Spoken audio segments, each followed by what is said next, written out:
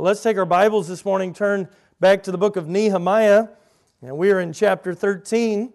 We are getting close to the end of this wonderful book as we've studied through it for much of this year, and planning one more sermon next week in the book of Nehemiah as the Lord leads, and I believe there's another message that I'd like to share with you from this wonderful book of the Bible.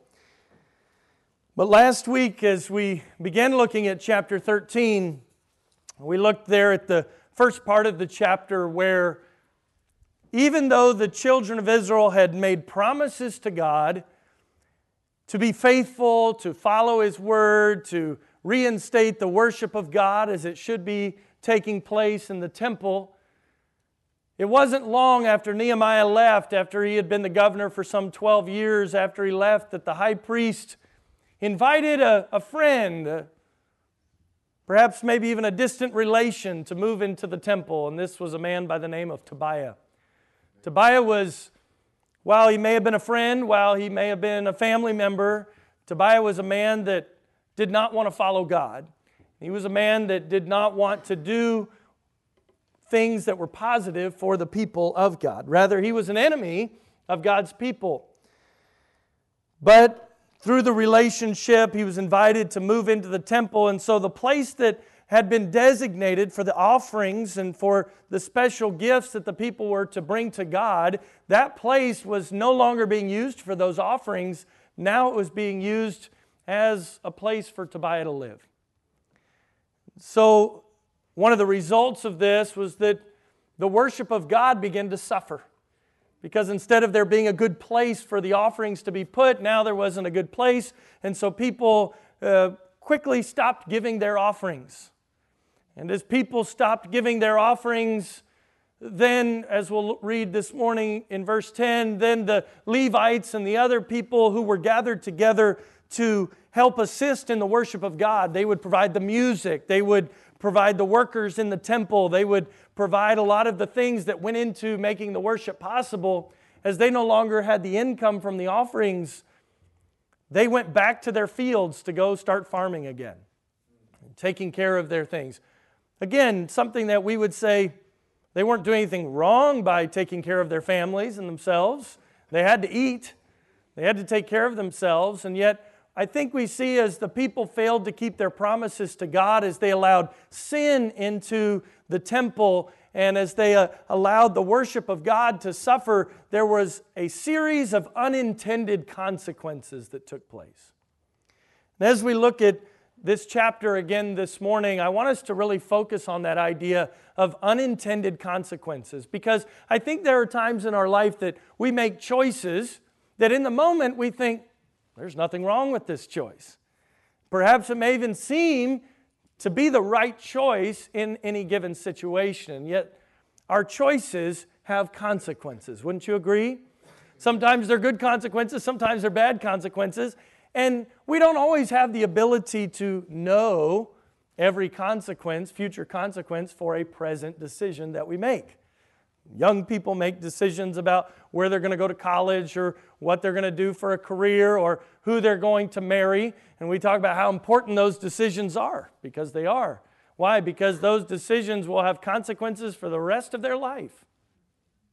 That's why when young people, we often hear things about, not doing drugs or not drinking or not doing things like that, because there's all kinds of consequences. Some of them unintended consequences. And yet, truthfully, that kind of consequence or action and reaction, those things never cease. It doesn't matter whether you're 2 or 22 or 82. There are always consequences for our choices. And here in chapter 13, we see the people of Israel begin to make decisions and then to suffer the consequences of those decisions, and Nehemiah then trying to bring them back to God. So if you will, in your Bibles, look at verse number 10. I want to begin reading there this morning.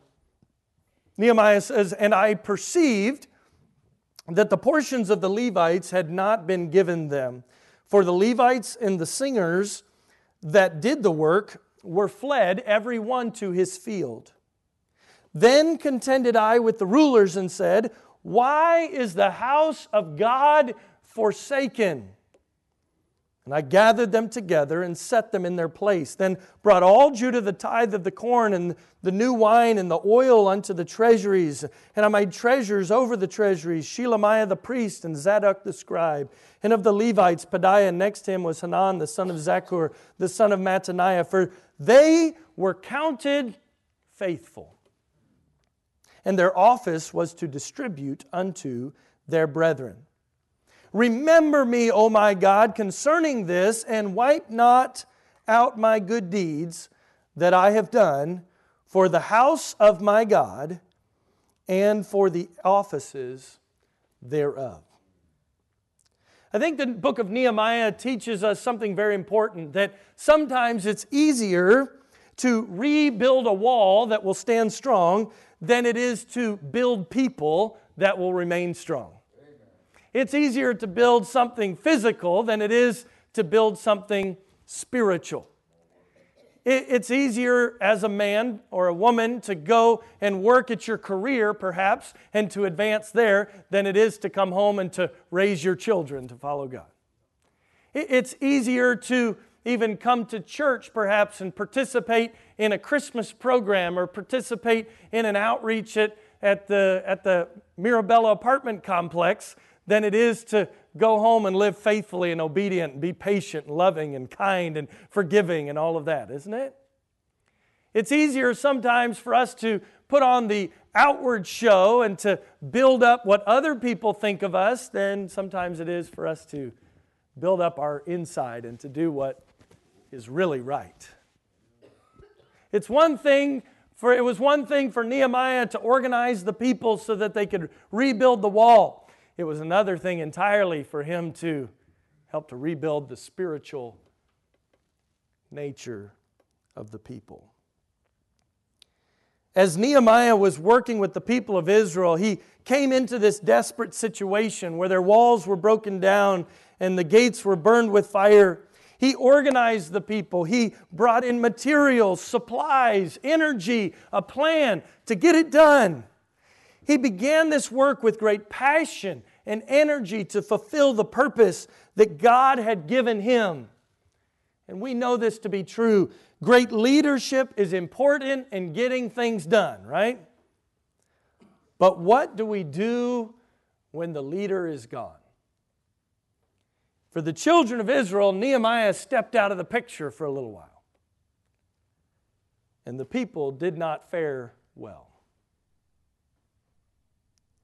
Was Nehemiah the catalyst for getting the work of God done with the people of Israel? We would say yes, he was. But should it always be that way? These people were weak and they did not fulfill God's work unless they had someone to continue to point the way forward for them. One of the reasons we want people to get together and study God's Word together with each other is not that we don't value preaching. It's not that we don't value teaching in a corporate sense, but that I believe that every person has a personal responsibility to have a walk with God themselves that is dependent on no one else but God and God alone. And to develop that kind of personal relationship with God takes time, it takes effort, it takes discipline, and all of those things don't come easily, do they? It takes a lot of work to do that. But see, as Tobiah had been allowed back into the temple, as the giving had fallen off, the worship of God was no longer going forward like it should, the people had failed to keep their promises. The temple was no longer being used for its intended purposes. You see, the people began to make choices that put themselves ahead of God's plan. The high priest says, you know what, we got a little space over here. I'll invite Tobiah to live in the temple. Right or wrong? Well, you could look at it from two perspectives, right? If you had a family member, a friend in need, and you could give them a place to stay, wouldn't you say that you ought to give them a place to stay? I think we would all say yes. But in this case, this is an enemy of God and His people. Should He have given him a place to stay in the temple? No, He shouldn't have. But because he made the choice to do that, then the people stopped to give as they should. Now, was that an excuse for them to stop giving? Yes, but was that a valid excuse for them to stop giving? No. Just because the priest did wrong was not an excuse for the people to do wrong. And yet, sometimes that's how we live, isn't it? Well, I know I shouldn't have done that, but this person that I looked up to failed me, and so because of that, I ended up making a bad choice too. We make excuses for it. Unintended consequences. Because of that, as the giving ceased, the Levites, the scribes, these other people that were participating in the worship and helping to lead the worship, they now go back to take care of their families. Again, is it wrong to take care of your family? No, we absolutely should take care of our families. But in so doing, the worship of God did not go forward as it should.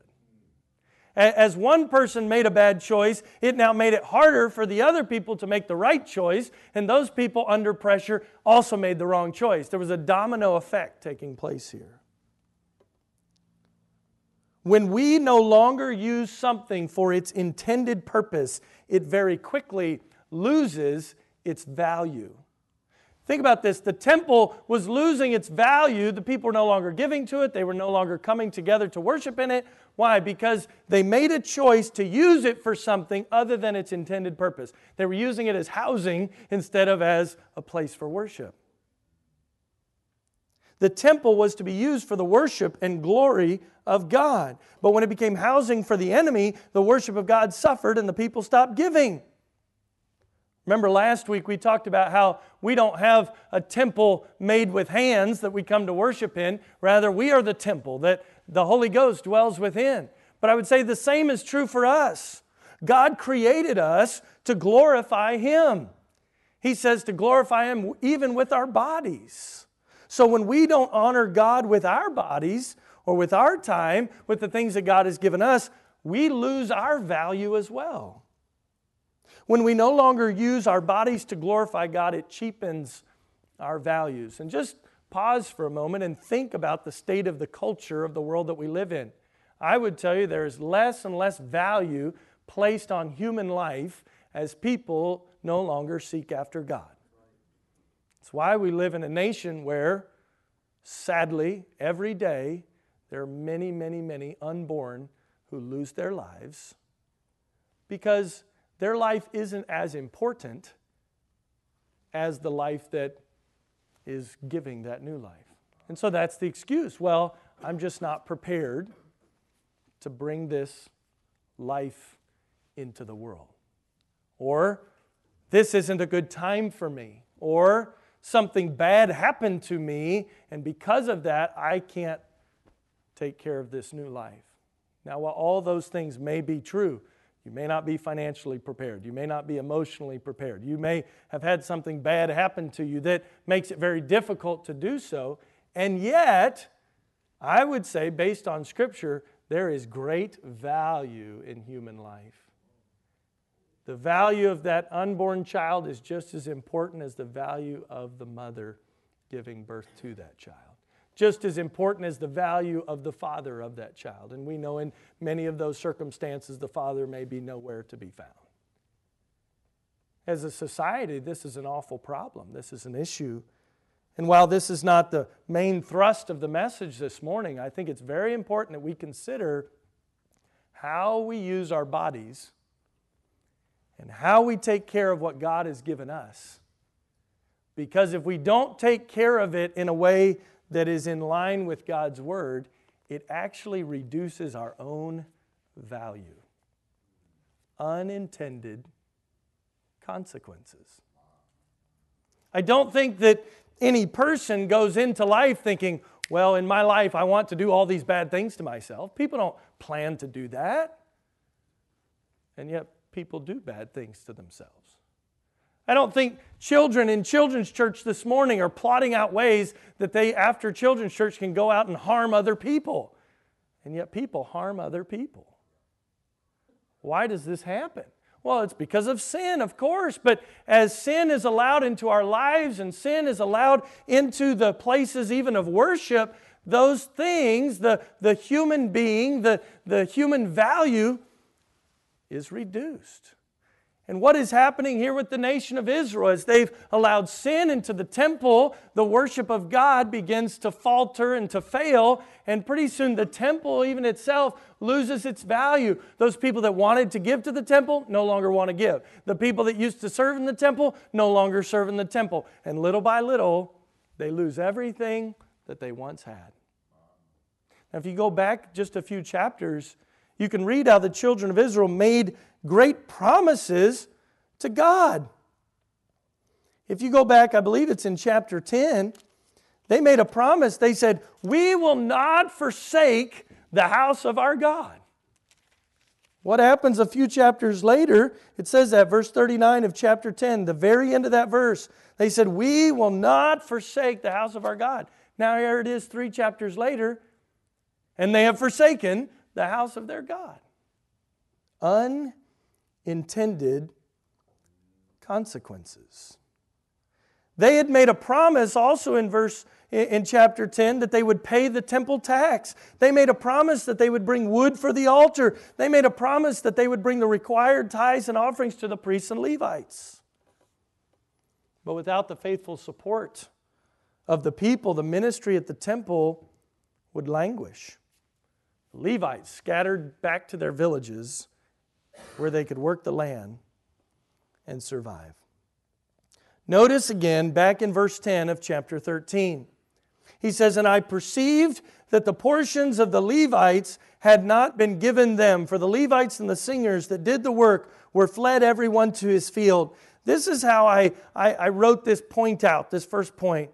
I said it this way: individual choices affect more than just the individual.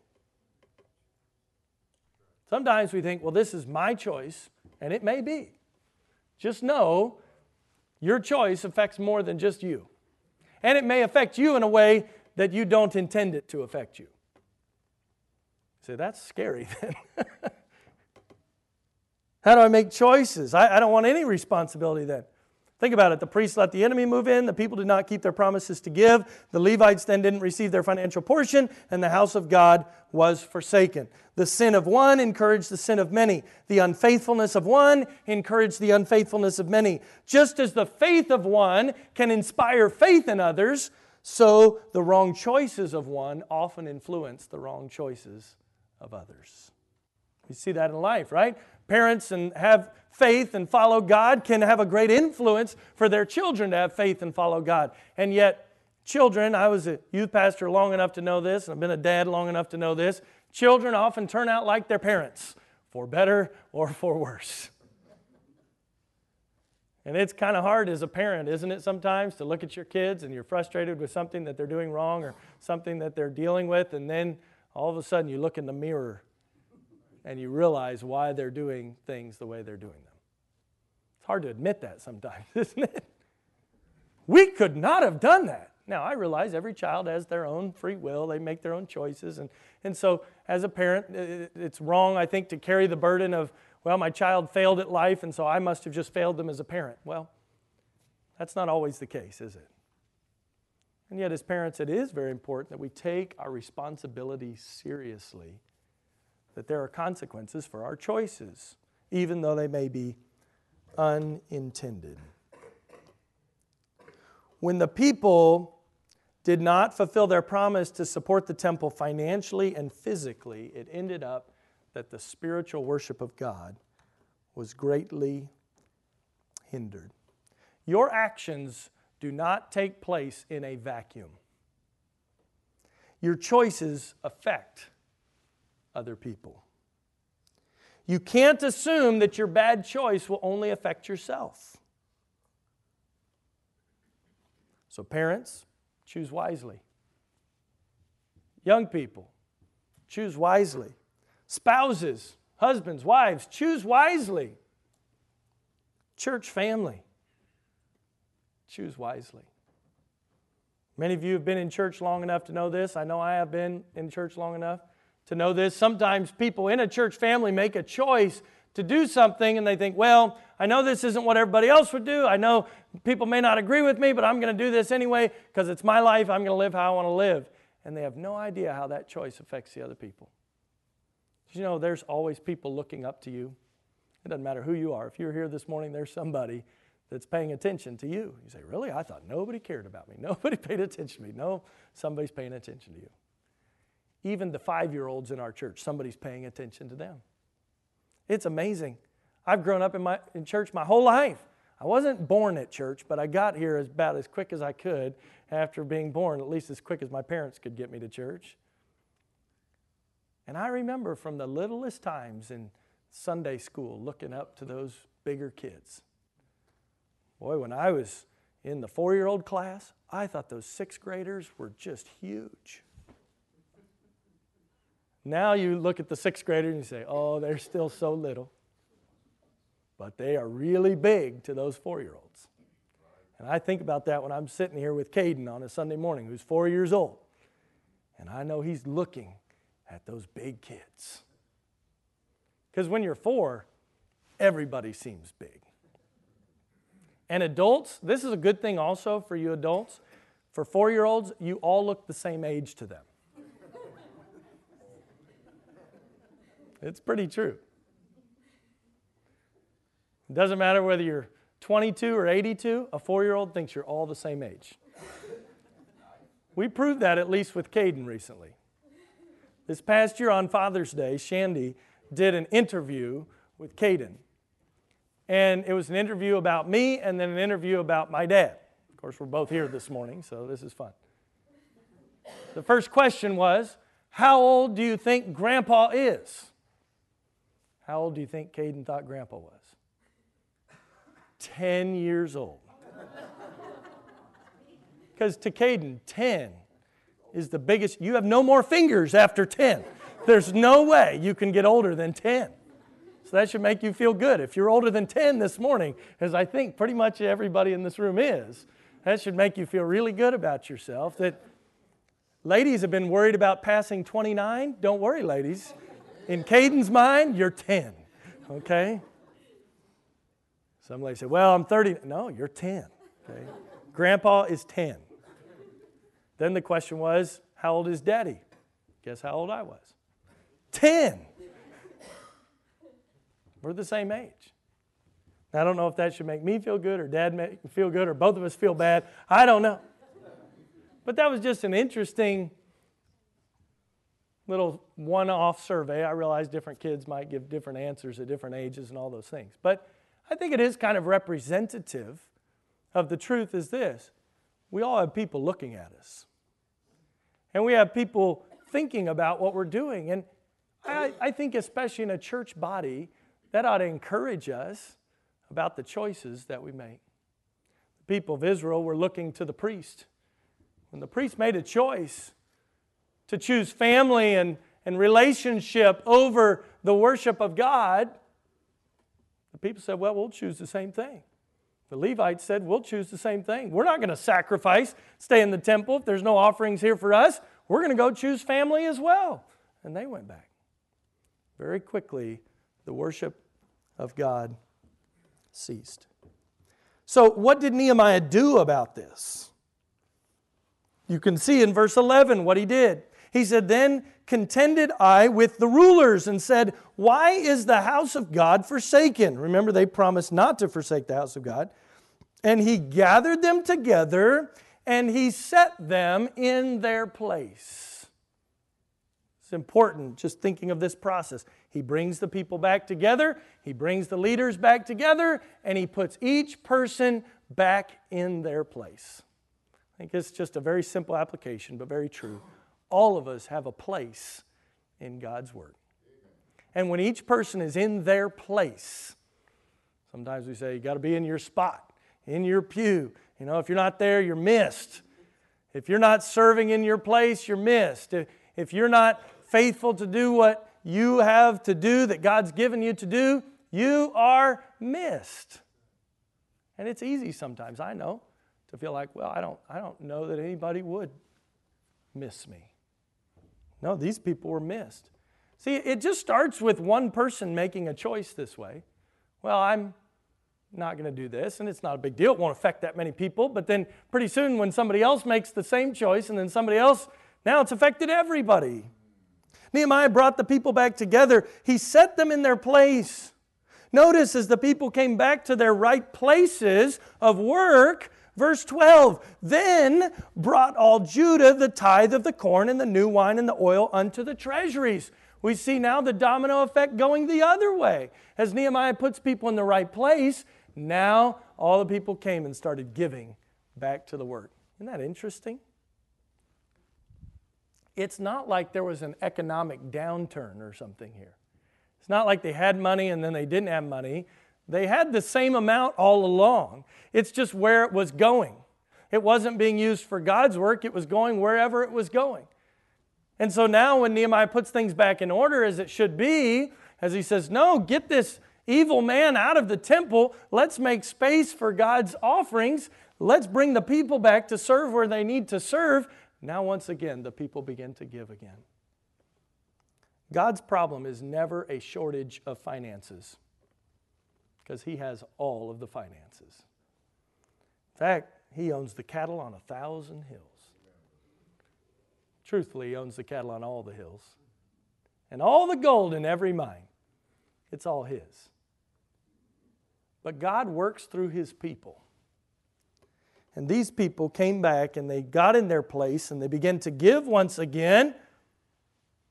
And then notice as he continues on with this organization, verse 13, and I made treasurers over the treasuries. He's putting the people in their place, right? The Shelemiah the priest, Zadok the scribe, and of the Levites, Pedaiah, and next to him was Hanan the son of Zachar, the son of Mattaniah. Notice what was key about these people in their place.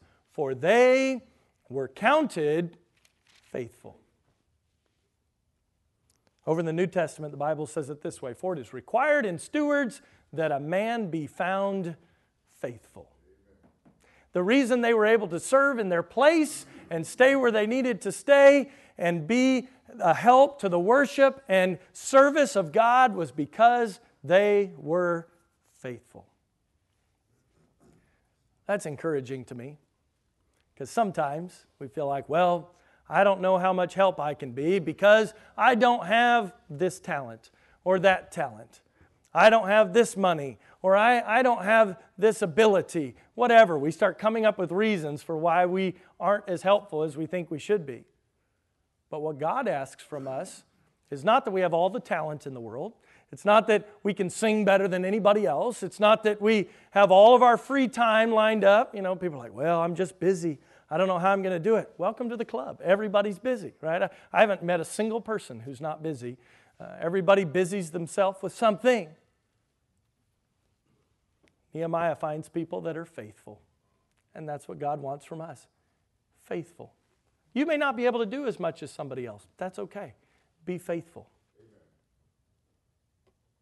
You may not have as much talent as somebody else. That's okay. Be faithful. We often fall into the trap of comparing ourselves with other people.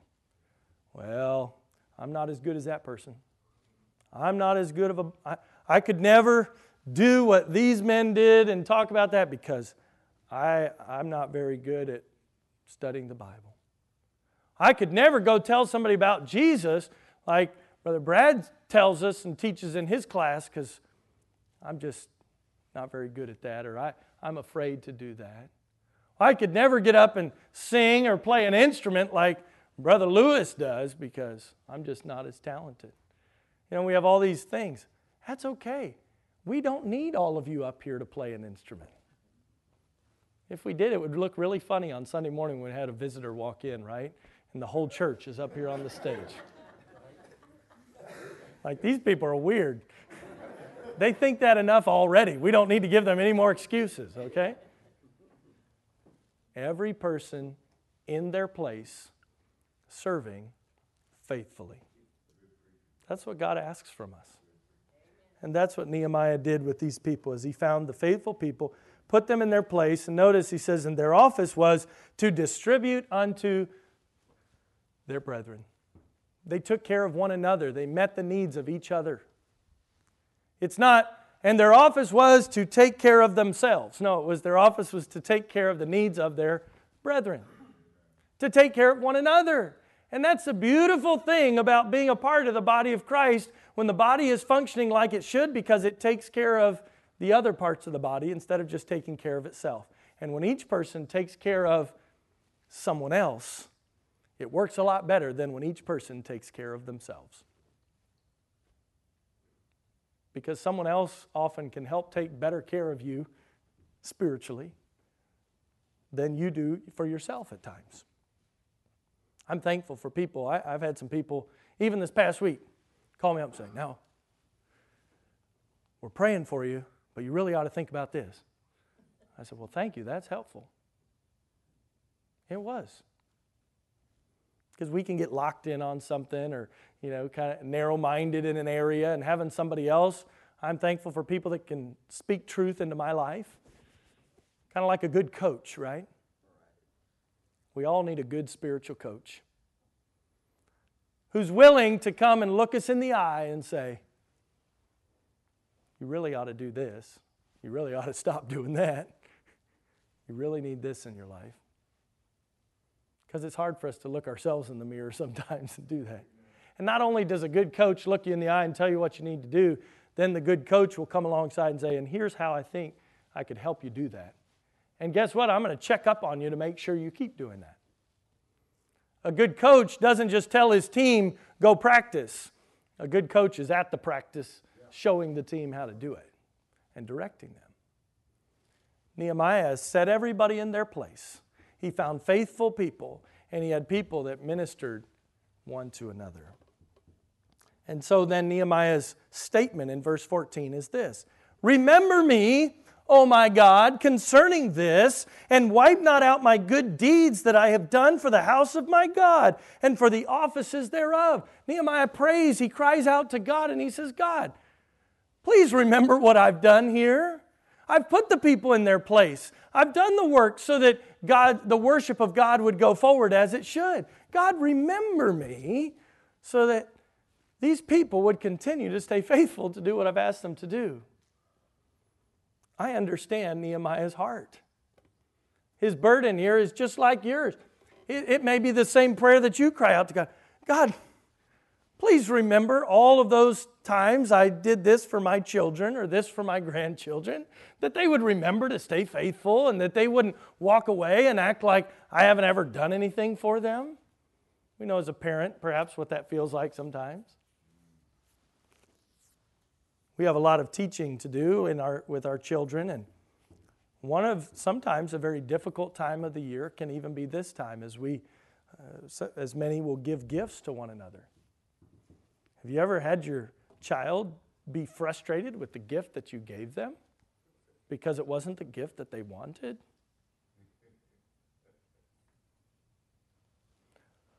More socks.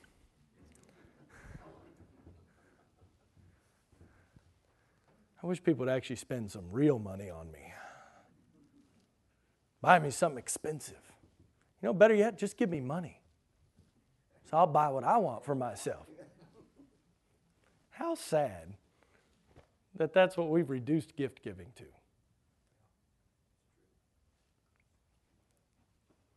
Because it's not about just what's given, it's about the heart of the person who's giving it, right? We sometimes look at God's gifts that way too, don't we? God, I don't like this situation that you gave me to live in. God, I don't like the place that my job is in. God, I don't like the place that my relationships are in right now. God, why don't you give me something better? I think the Bible says it this way: "And having food and raiment, let us therewith be content." I think the Apostle Paul wrote this from a prison cell. "I have learned in whatsoever state I am, therewith to be content." We're not happy with the gifts. And unhappiness with the gifts demonstrates a discontentment with the giver of the gift. Nehemiah was crying out to God, say, "God, help these people to stay faithful. Remember what I've done for them. God, help them to remember their promises that they made to you."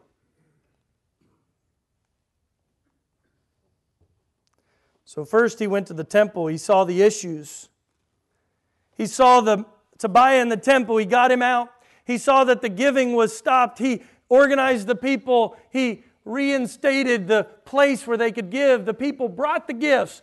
The worship is going forward. But now, Nehemiah, after he's visited the temple, Nehemiah decides to go out for a walk in the city of Jerusalem on the Sabbath day and see what was taking place outside of the temple. And unfortunately, what was going on outside the temple was just as bad as what was going on inside the temple. And it says that in verse 15. In those days saw I in Judah some treading wine presses on the Sabbath, and bringing in sheaves, and lading asses, as also wine, grapes, figs, and all manner of burdens, which they brought into Jerusalem on the Sabbath day. So, is it wrong to press your grapes? Is it wrong to gather in your sheaves? Is it wrong to do all these things? No. But God had been very specific with His people. When He said, as you remember a little while back, we learned the 10 Commandments together. The 4th commandment, remember the Sabbath day to keep it holy. And instead of keeping it holy, keeping it sanctified, keeping it set apart for God, they were using it as another day for themselves. The things they were doing, not wrong. The problem was not what they were doing, it was when they were doing it. When we make choices, we have to think about the consequences. And one of the ways to make a right choice is be careful about what we do, make sure it's okay with God's Word. Also be careful about when we do it. There's a time and a place for everything. The book of Ecclesiastes teaches us that. There's a time to be born, there's a time to die. There's a time to mourn, there's a time to rejoice. There's a time for everything. I think that's one of the things that as a parent I try to spend a lot of time helping my children to learn. It's okay to run and laugh and be crazy, but don't do it when you're supposed to be sitting in church, right? Just pay attention, listen, sit still, behave. There's a time to wrestle and to throw balls and to do all those things. And then there's a time to sit still and pay attention to your teacher in class. And children struggle with that, knowing the time and place. Children also struggle with what they're doing, right? Well, they did this to me, so they hit me, so I'm going to hit them. They said this to me, so I'm going to say this to them. The sad thing is, some of us still haven't grown up. We still say things when we shouldn't say them. Well, we have an excuse. They said it to me. We still do things at the wrong time or in the wrong place. The children of Israel were not keeping the Sabbath day holy. So what did Nehemiah do? The end of verse 15, he said, "And I testified against them in the day wherein they sold victuals." That was their food. Now notice, this is very interesting. They were also, not only were they profaning the Sabbath, but they were allowing other people who were not followers of God. Verse 16, there dwelt men of Tyre. These were not people who followed God. They were also therein which brought fish and all manner of ware, and sold on the Sabbath unto the children of Judah and in Jerusalem. Well, we shouldn't be selling things on the Sabbath day, but we can buy something from someone else as long as they're not a follower of God. Making excuses, trying to work around God's laws. Verse 17, then I contended with the nobles of Judah and said to them, what evil thing is this that ye do, and profane the Sabbath day? Now I could be wrong, but I highly doubt that the nobles, the leaders, sat down and said, we're going to do something really evil.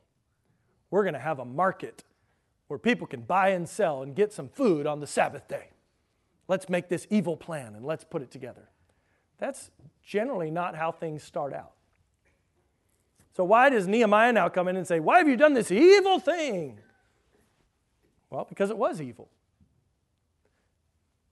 Now, I could be wrong, but I really don't think they started out intending to do evil things. They just were being pragmatic. Hey, people want to eat on the Sabbath.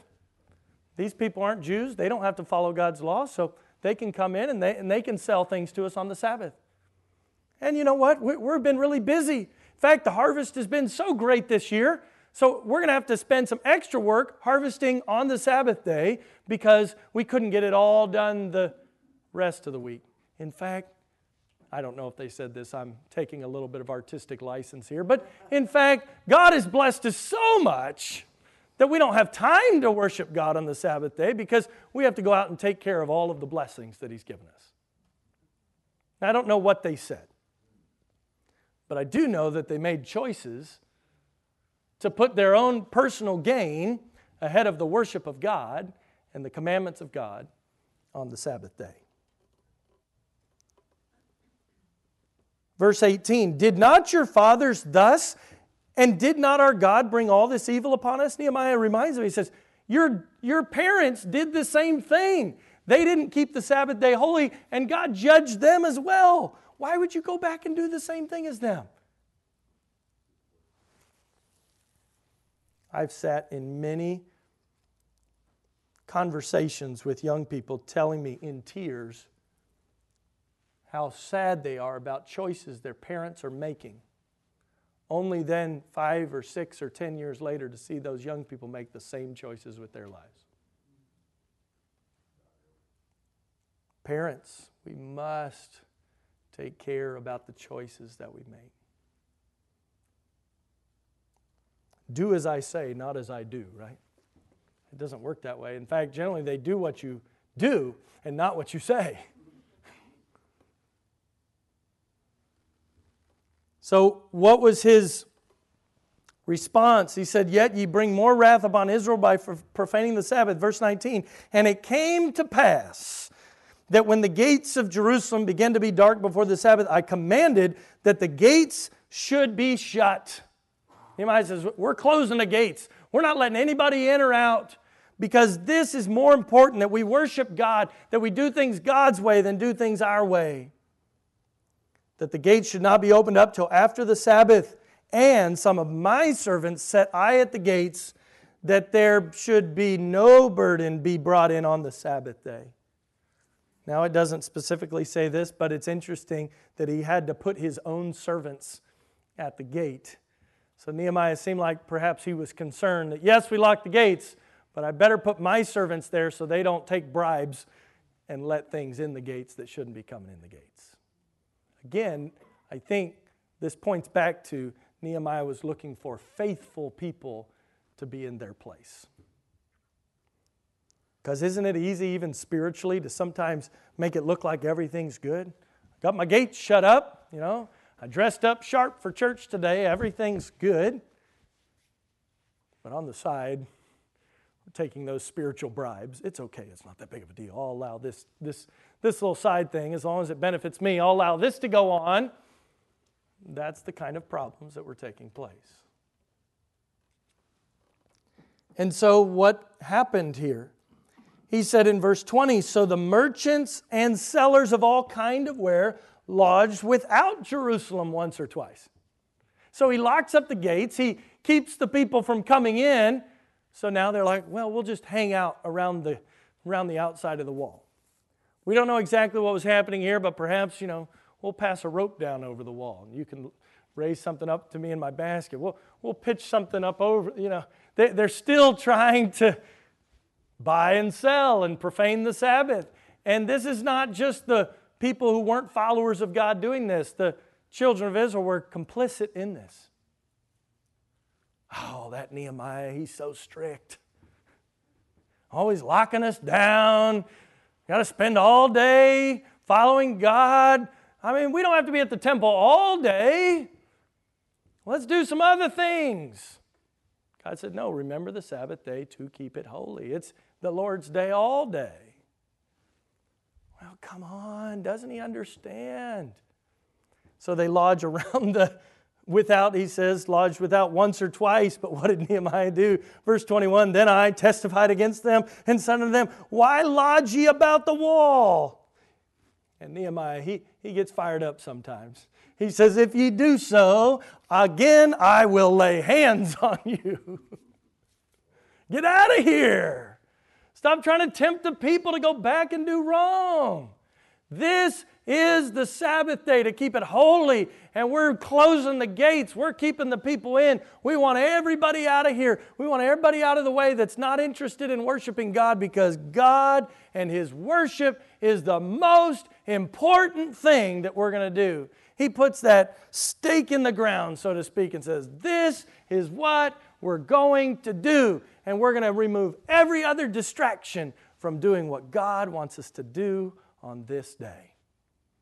Now, the Sabbath commands are not repeated for us in the New Testament the way they were for the children of Israel in the Old Testament.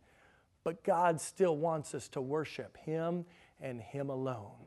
That has not changed. In fact, we're not even worshiping on the Sabbath today, are we? Because the Sabbath is Saturday, and we're worshiping on Sunday because Jesus rose again on Sunday, and the New Testament church came together and worshiped God on Sunday. So that's all wonderful things. So if you go home today and you have to, swing by and get some food somewhere, I don't think that you're disobeying the commands of Scripture from what He's saying here. Don't get me wrong. But what God is teaching us is that we must value the worship of Him and not fill up all the time when we should be worshiping God with a bunch of other stuff that may be good things. It might be family, it might be friends, it might be just taking care of stuff that I need to take care of, but putting a priority and saying, this is God, and I'm going to worship Him. He's given me lots of time to take care of my needs, but I'm going to make sure I take some time to worship Him. There's a priority on worship. There's a priority on being faithful to who God is. And it's so easy to let other things creep in and just take a little bit here and there. It's kind of just nibbles. You ever thrown like a loaf of bread into a pond where there's a bunch of fish? At first, just nibbles around the edge. The loaf of bread still is pretty much whole. But you leave it very, very long there, and pretty soon, the whole thing's gone. At first, it doesn't look like there's much of an issue, but pretty quickly, it's completely eaten up. And when it comes to worshiping God, when it comes to following Him, when it comes to obedience to God and walking with Him, it is very important that we protect our time with God. We don't let anything else take priority above God, whether it's some other relationship, even though other relationships are important. Whether it's some personal need that needs to be worked through. I mean, these guys were out threshing their grain and gathering in their sheep, doing good things. But they allowed it to take the place of the worship of God. And very quickly when that happens, every time, not only does worship suffer, then obedience suffers, then the blessing goes away, and pretty soon people are living far from God and facing awful, unintended consequences. So what did He do? He commanded the Levites that they should cleanse themselves. Sanctify yourself, that they should come and keep the gates to sanctify the Sabbath day.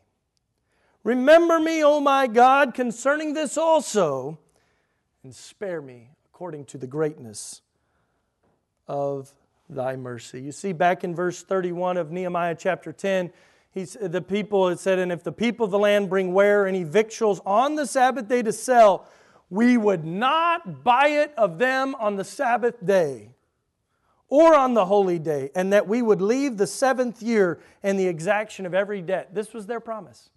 We're not going to buy from anybody. We're not going to, take anything that would take away from God. I wrote it this way: we must honor what God says to honor. Working on the Sabbath day at this time was against God's commandment. Buying and selling on the Sabbath day was prohibited.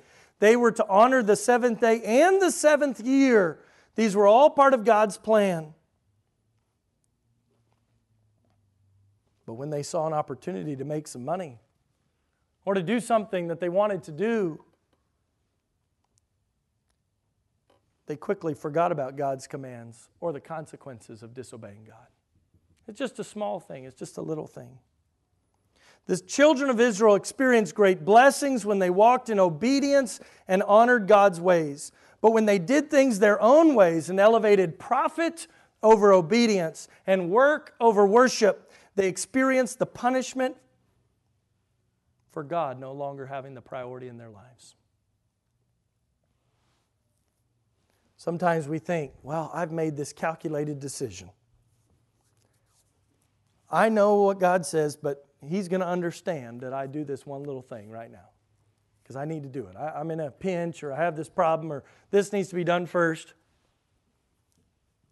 Can I say this nicely? You have no clue what you're missing out on. The people failed to support the temple even though they promised to. The people failed to keep the Sabbath even though they had promised to. God used Nehemiah to bring the people back to Himself. But Nehemiah was concerned about his legacy. That's why he kept praying to God, remember me, oh my God, for good. Nehemiah was and he will continue to be remembered for his faithfulness, won't he? There's a whole book in the Bible with his name on it. And while we acknowledge he was not a perfect man, because there was only one perfect man, that was Jesus, God in human flesh, yet we remember Nehemiah for his faithfulness. The children of Israel, not so much. In spite of their failure, though, think about this. This is the wonderful part. In spite of their failure, God still fulfilled His plan. Jesus still came to earth. He still grew up, lived the perfect life, still died on the cross so that we could be forgiven.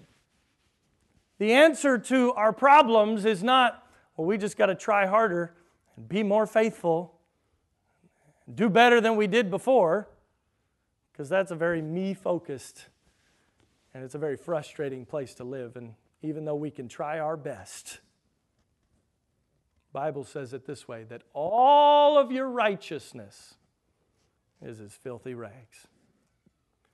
We have all sinned and come short of the glory of God. You can't try hard enough to please God. Even though we know we should. And we ought to make the right choices. And if we make the wrong ones, we're going to have unintended consequences. But the answer is not just, well, I better try harder. Thanks, Pastor, for reminding me about the danger of bad choices today. I better make right choices. Sometimes that's kind of what we boil our Christianity down to, isn't it? And the problem with that is that won't carry you through this week. I can almost guarantee it at some point, someday, some moment this week, you're going to slip up and you're going to say the wrong thing, or you're going to do the wrong thing. And you go, I messed up again. That's a terrible place to live because it's like a spiritual roller coaster. Yeah, Sunday, Monday, Tuesday, Wednesday, Thursday, Friday. Well, at least Saturday, I can get some things done around the house and I don't have to argue with those people again. Sunday, and then it back down. Some people live that way and it's very frustrating. And a lot of people, eventually on that roller coaster after a long time, they finally just say, you know what, I'm getting off the roller coaster altogether. I don't have time for this religion thing anymore. I'm not going to worry about it. Why? Because that's a man-centered, human being-centered type of religion. There's no long-term success in it. A few people, maybe, just maybe, are more disciplined than somebody else, and they just seem to have it together, but the reality is even those that seem like they have it together, they probably don't have it together either.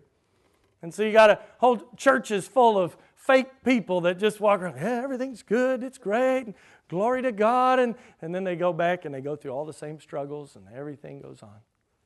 See, the answer wasn't more discipline, even though we need more discipline. The answer even wasn't faithfulness, even though we all need to be more faithful. The answer for the children of Israel, just like the answer for us, is forgiveness in Jesus Christ. You see, God, even though the children of Israel, even after you finish the book of Nehemiah and chronologically, so in the Old Testament, some of the prophets and the things are in different orders and they're grouped more around genre than they are chronologically. So after Nehemiah, you really, if you want to read chronologically, you need to jump like to Malachi. It's the order of things. And you go right to Malachi and they failed again. So what's the hope? We need more Nehemiahs. Nope, because Nehemiah didn't save the people. Our hope is not more Nehemiahs. Our hope is more Jesus. And understanding the grace of God that forgives us of our sin. It's not an excuse to stay in our sin. The Bible says, shall we continue in sin that grace may abound? God forbid. No, no, no. But the answer is not try harder. The answer is humble yourselves before God, and He will lift you up. Confess your faults one to another and be healed. Confess your sin, for He is faithful and just to forgive you of your sin and to cleanse you from all unrighteousness. Just like in spite of the failures of the children of Israel, God's plan is still fulfilled. In spite of your failures, God's plan will still be fulfilled. But as you walk in faithful obedience to God, there is such a blessing that comes in that relationship with God that's so encouraging and helpful. And it really does help. Over time, you will find, if you will continually confess your sin to God, continue to walk with God, even though you're going to mess up maybe 1,000 times, over time, it becomes sweeter and sweeter as you become closer and closer to God. And you will find that those things you used to struggle with, you don't struggle with quite as much anymore. And you will find that the sins that you used to just feel like you were almost running towards, you don't run to them quite like you used to anymore. And instead of just enjoying the pleasures of this world, you begin to enjoy the pleasures of a personal relationship with God more and more. It does work that way, not just because that's how it is, but that's because how the Bible says it is. Our Heavenly Father, we see these people in this passage that failed to keep their promises.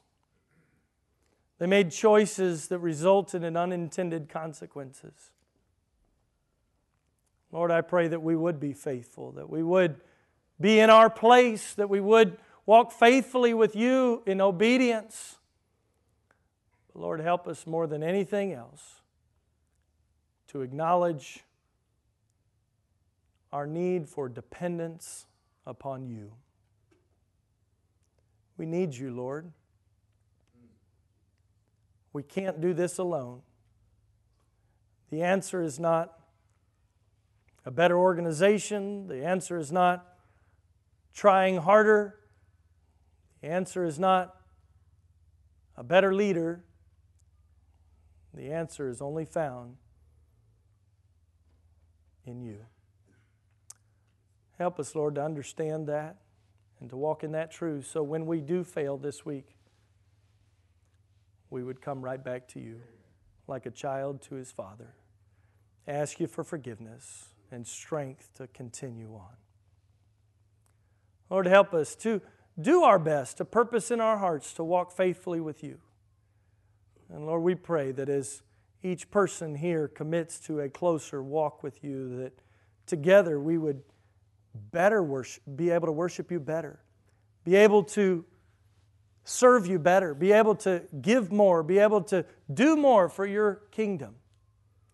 Lord, we know that begins through a personal relationship with You. And Father, if there's somebody here today that doesn't have that personal relationship with You, I pray that they'd give their life to You, knowing that they will never regret a life given in service to God. Lord, help us to be honest about our sin and about our mistakes, and to be humble before You this morning. We thank You. It's in Jesus' name we pray. Amen. The piano is going to take a moment to play a song, and as it plays, as God is working in your heart, if I can pray with you, I will. If you want to pray with somebody else, do that. If you need to just pray there in your seat, do what you need to do and be alone with God. Make sure you're right with God this morning. There's nothing better in all the world than a personal relationship with Jesus Christ.